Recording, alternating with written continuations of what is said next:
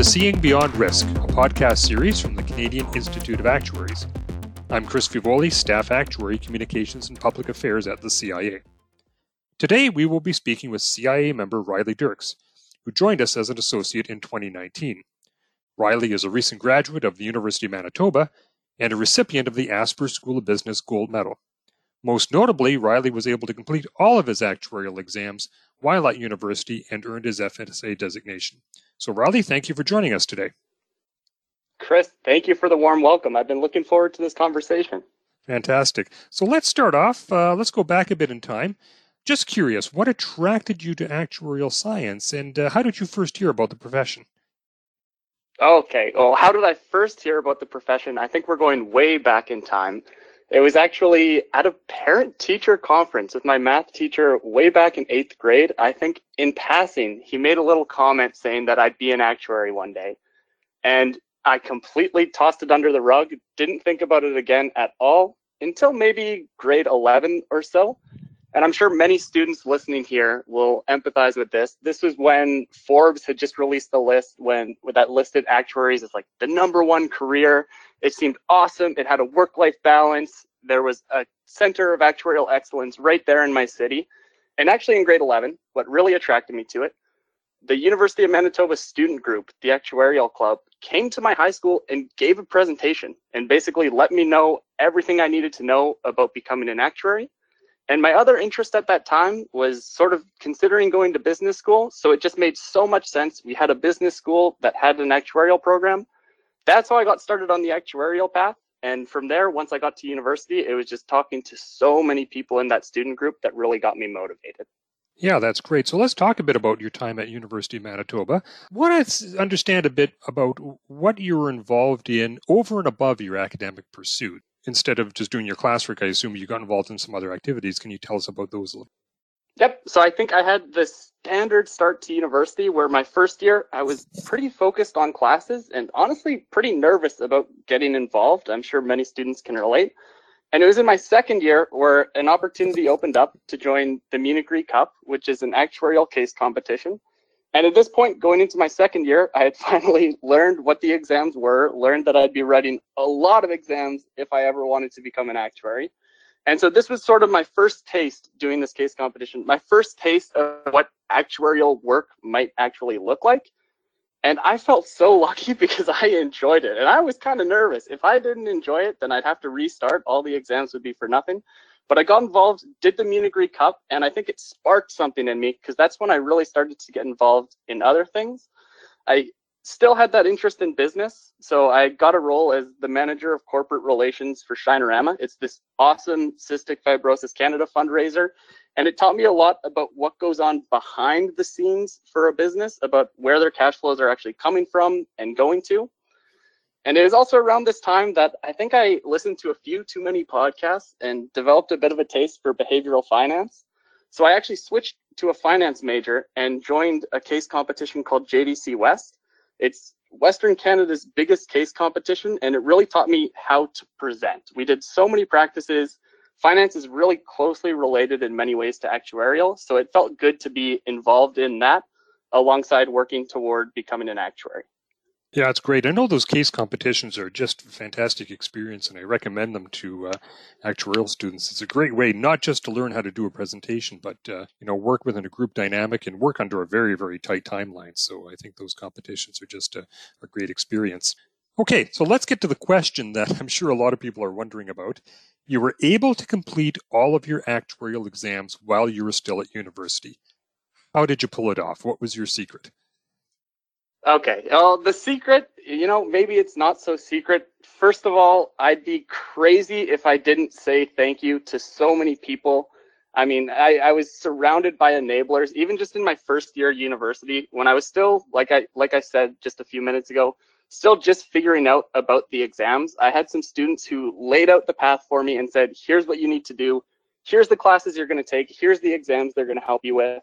My parents were so supportive. I had employers and managers who were always so supportive, both in words and also employers working internships financially. It was so, so useful. But when it comes down to my actual strategy for writing the exams, I think there were sort of two things that I really took to heart and followed through and through from the start to finish of the exams. And the first one, honestly, this is kind of embarrassing. I think maybe like 5 years ago, I saw a motivational poster, one of those really, really cheesy motivational posters. And it said like discipline over motivation. And, I played football for 11 years. And the one thing I always thought on the field is, okay, I might not be the most athletic guy, but I can always be the most disciplined guy on the field. So this stupid, cheesy motivational quote really stuck with me. And I took it to heart. So discipline over motivation. What I realized is, you know what? I'm not always going to want to study. I'm not always going to want to put in the hours. I'm not always going to want to put into the work. But I realized that if I could just set aside a bit of time every day and really make sure that I focus on just getting a little bit done every single day, plugging away at it, that I could make some serious progress. So I made sure that I would schedule a bit of time, not necessarily every day, but at least 4 or 5 days a week, I would schedule at least a couple hours and make sure that I could stay 100% focused during that time. It took a while to get into it. It took a while to really get the hang of it. At first, I'd schedule stuff at night and then realize, wait, night is the time when a lot of fun stuff happens. So it's not always the easiest. But once I got into the rhythm, I could stay really disciplined. And that consistency is what helped me out so much.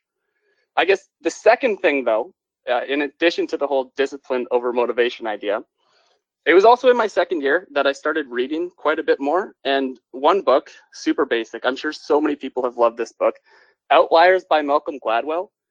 It introduced me to the idea of deliberate practice, about constantly focusing on getting better at what you're doing, not just mindlessly walking through the motions.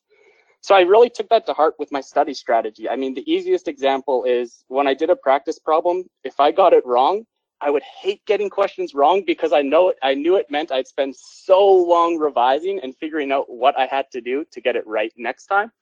So definitely my practice exams, I'm sure every student who studied for an exam knows the feeling when you finish them and you just know it's going to take forever before you can even start the next one, going through revisions.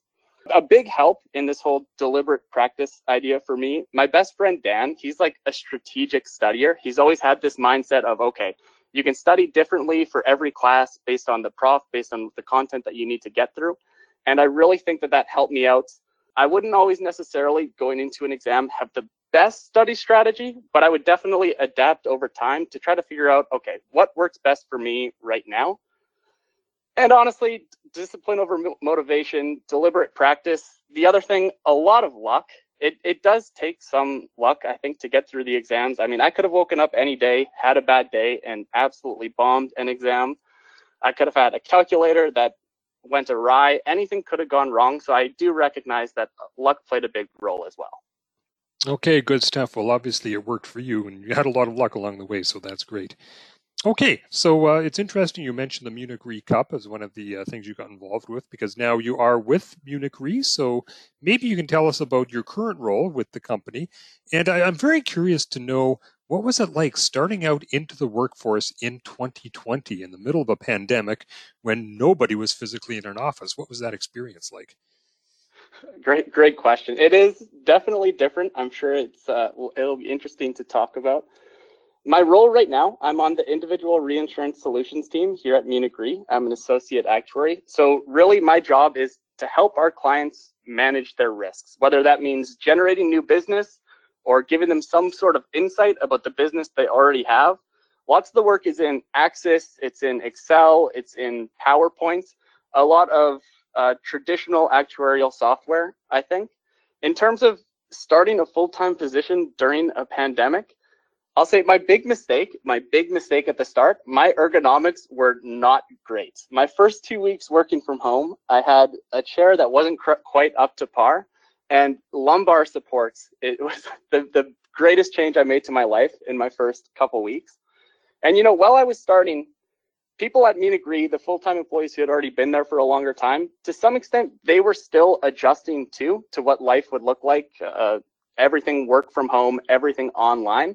And I think students that are listening to this right now can probably empathize with that to some extent. Just like how Zoom classes completely turned everything on their head, it took a little while to adjust working during the pandemic. So now I am feeling much more adjusted. It definitely helps that at Munich Re we have For example, like Wellness Wednesdays, we have the occasional drink ups. There's been a lot of opportunities to make it feel like we're not so isolated working from home. And I think for students, it might be interesting to hear a comparison to internships, what it's like starting that full-time position. It's definitely a lot more responsibility than I had while I interned. But I had interned actually on this team that I'm working full-time right now. I had interned on this team before. So I sort of see it from the two different levels. A lot more responsibility, but I think having a lot of responsibility, especially at the start of your career, is a great thing. It gives you the chance to learn, and I've definitely made a lot of mistakes, and I've learned a lot from those mistakes so far. Yeah, that's great. And I think it's a really true statement that it's okay to make mistakes as long as you own up to it and learn from it. And we've all been through that, so that's fantastic.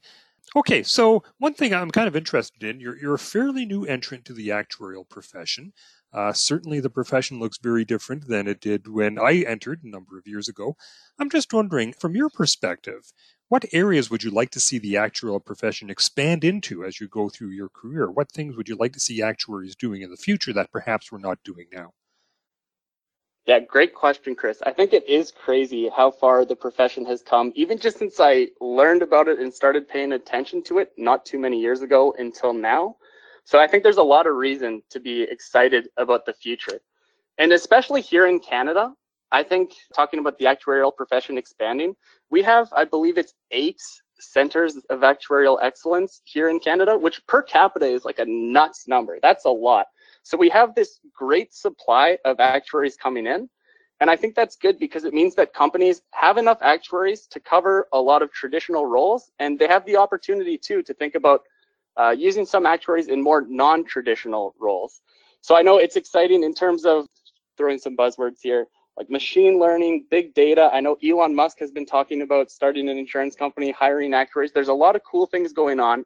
So maybe it's the business student in me a little bit. But one thing that's really interesting to me, and I think it's an area where actuaries will have a big impact, they'll be very involved, is how distribution of insurance is changing over time. So for example, and the pandemic gives a perfect example right here. Since the pandemic started, it's been a lot harder for many companies to get, for example, blood tests or other fluid tests because they can't be doing things in person. So because of that, insurance companies have had to manage around that to some extent. They've had to figure out how they can continue to sell business without taking on unnecessary risks.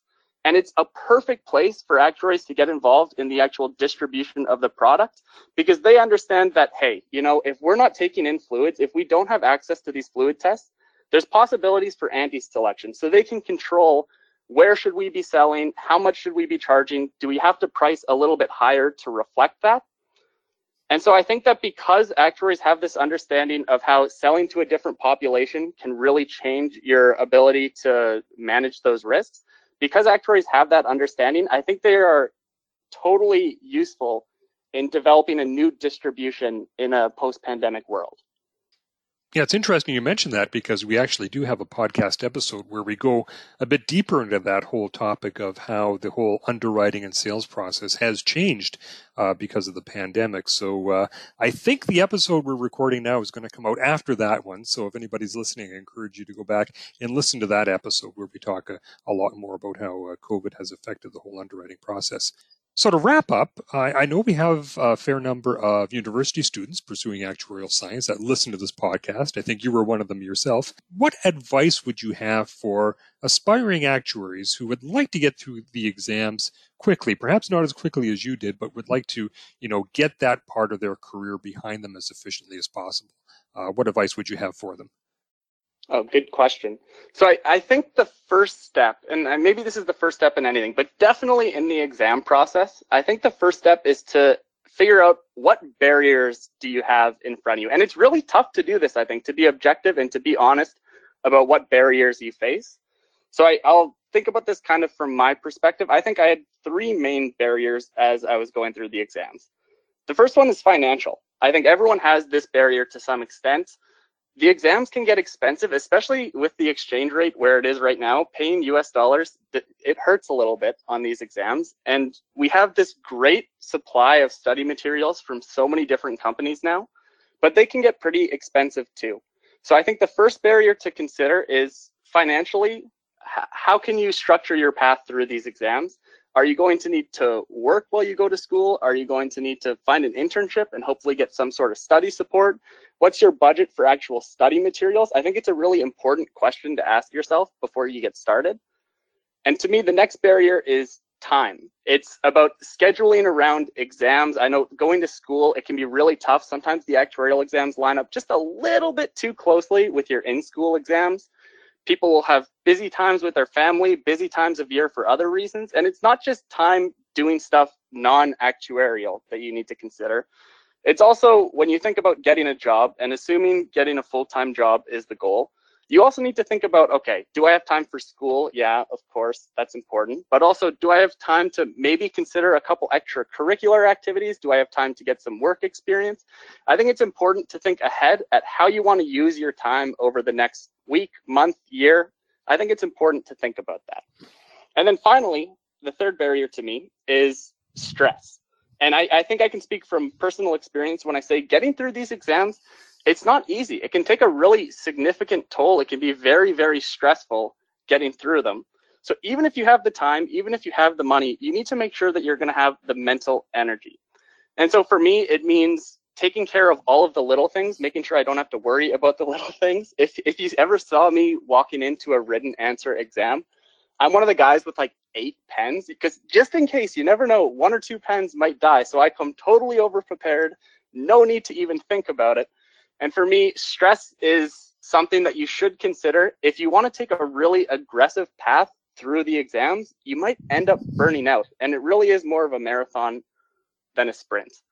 And I think the flip side of it is that, you know, as actuaries, no matter when you went through the exams, we all went through this hugely stressful experience. And I do think it's kind of beautiful. In the same way, it's fun to go watch live sports because everyone is focused together, everyone is cheering together. We have this shared, really stressful, this marathon experience. And I think it's cool that we get to share that and we can relate to one another because of that. So with those 3 barriers out of the way, thinking about finances, time, and stress, I think it's time to get started and figure out how you study best. I think everyone studies differently. So for me, I found that video lectures help me a lot and flashcards help me a lot. But some things like textbooks, formula sheets, they just weren't as useful for me personally. So I made sure that I tried a bunch of different study strategies and I just thought, okay, which ones do I like so that I can stay disciplined, so that I can stay on track, and which ones are actually helping me learn? I think it's really important to take a variety of different strategies and find what works best.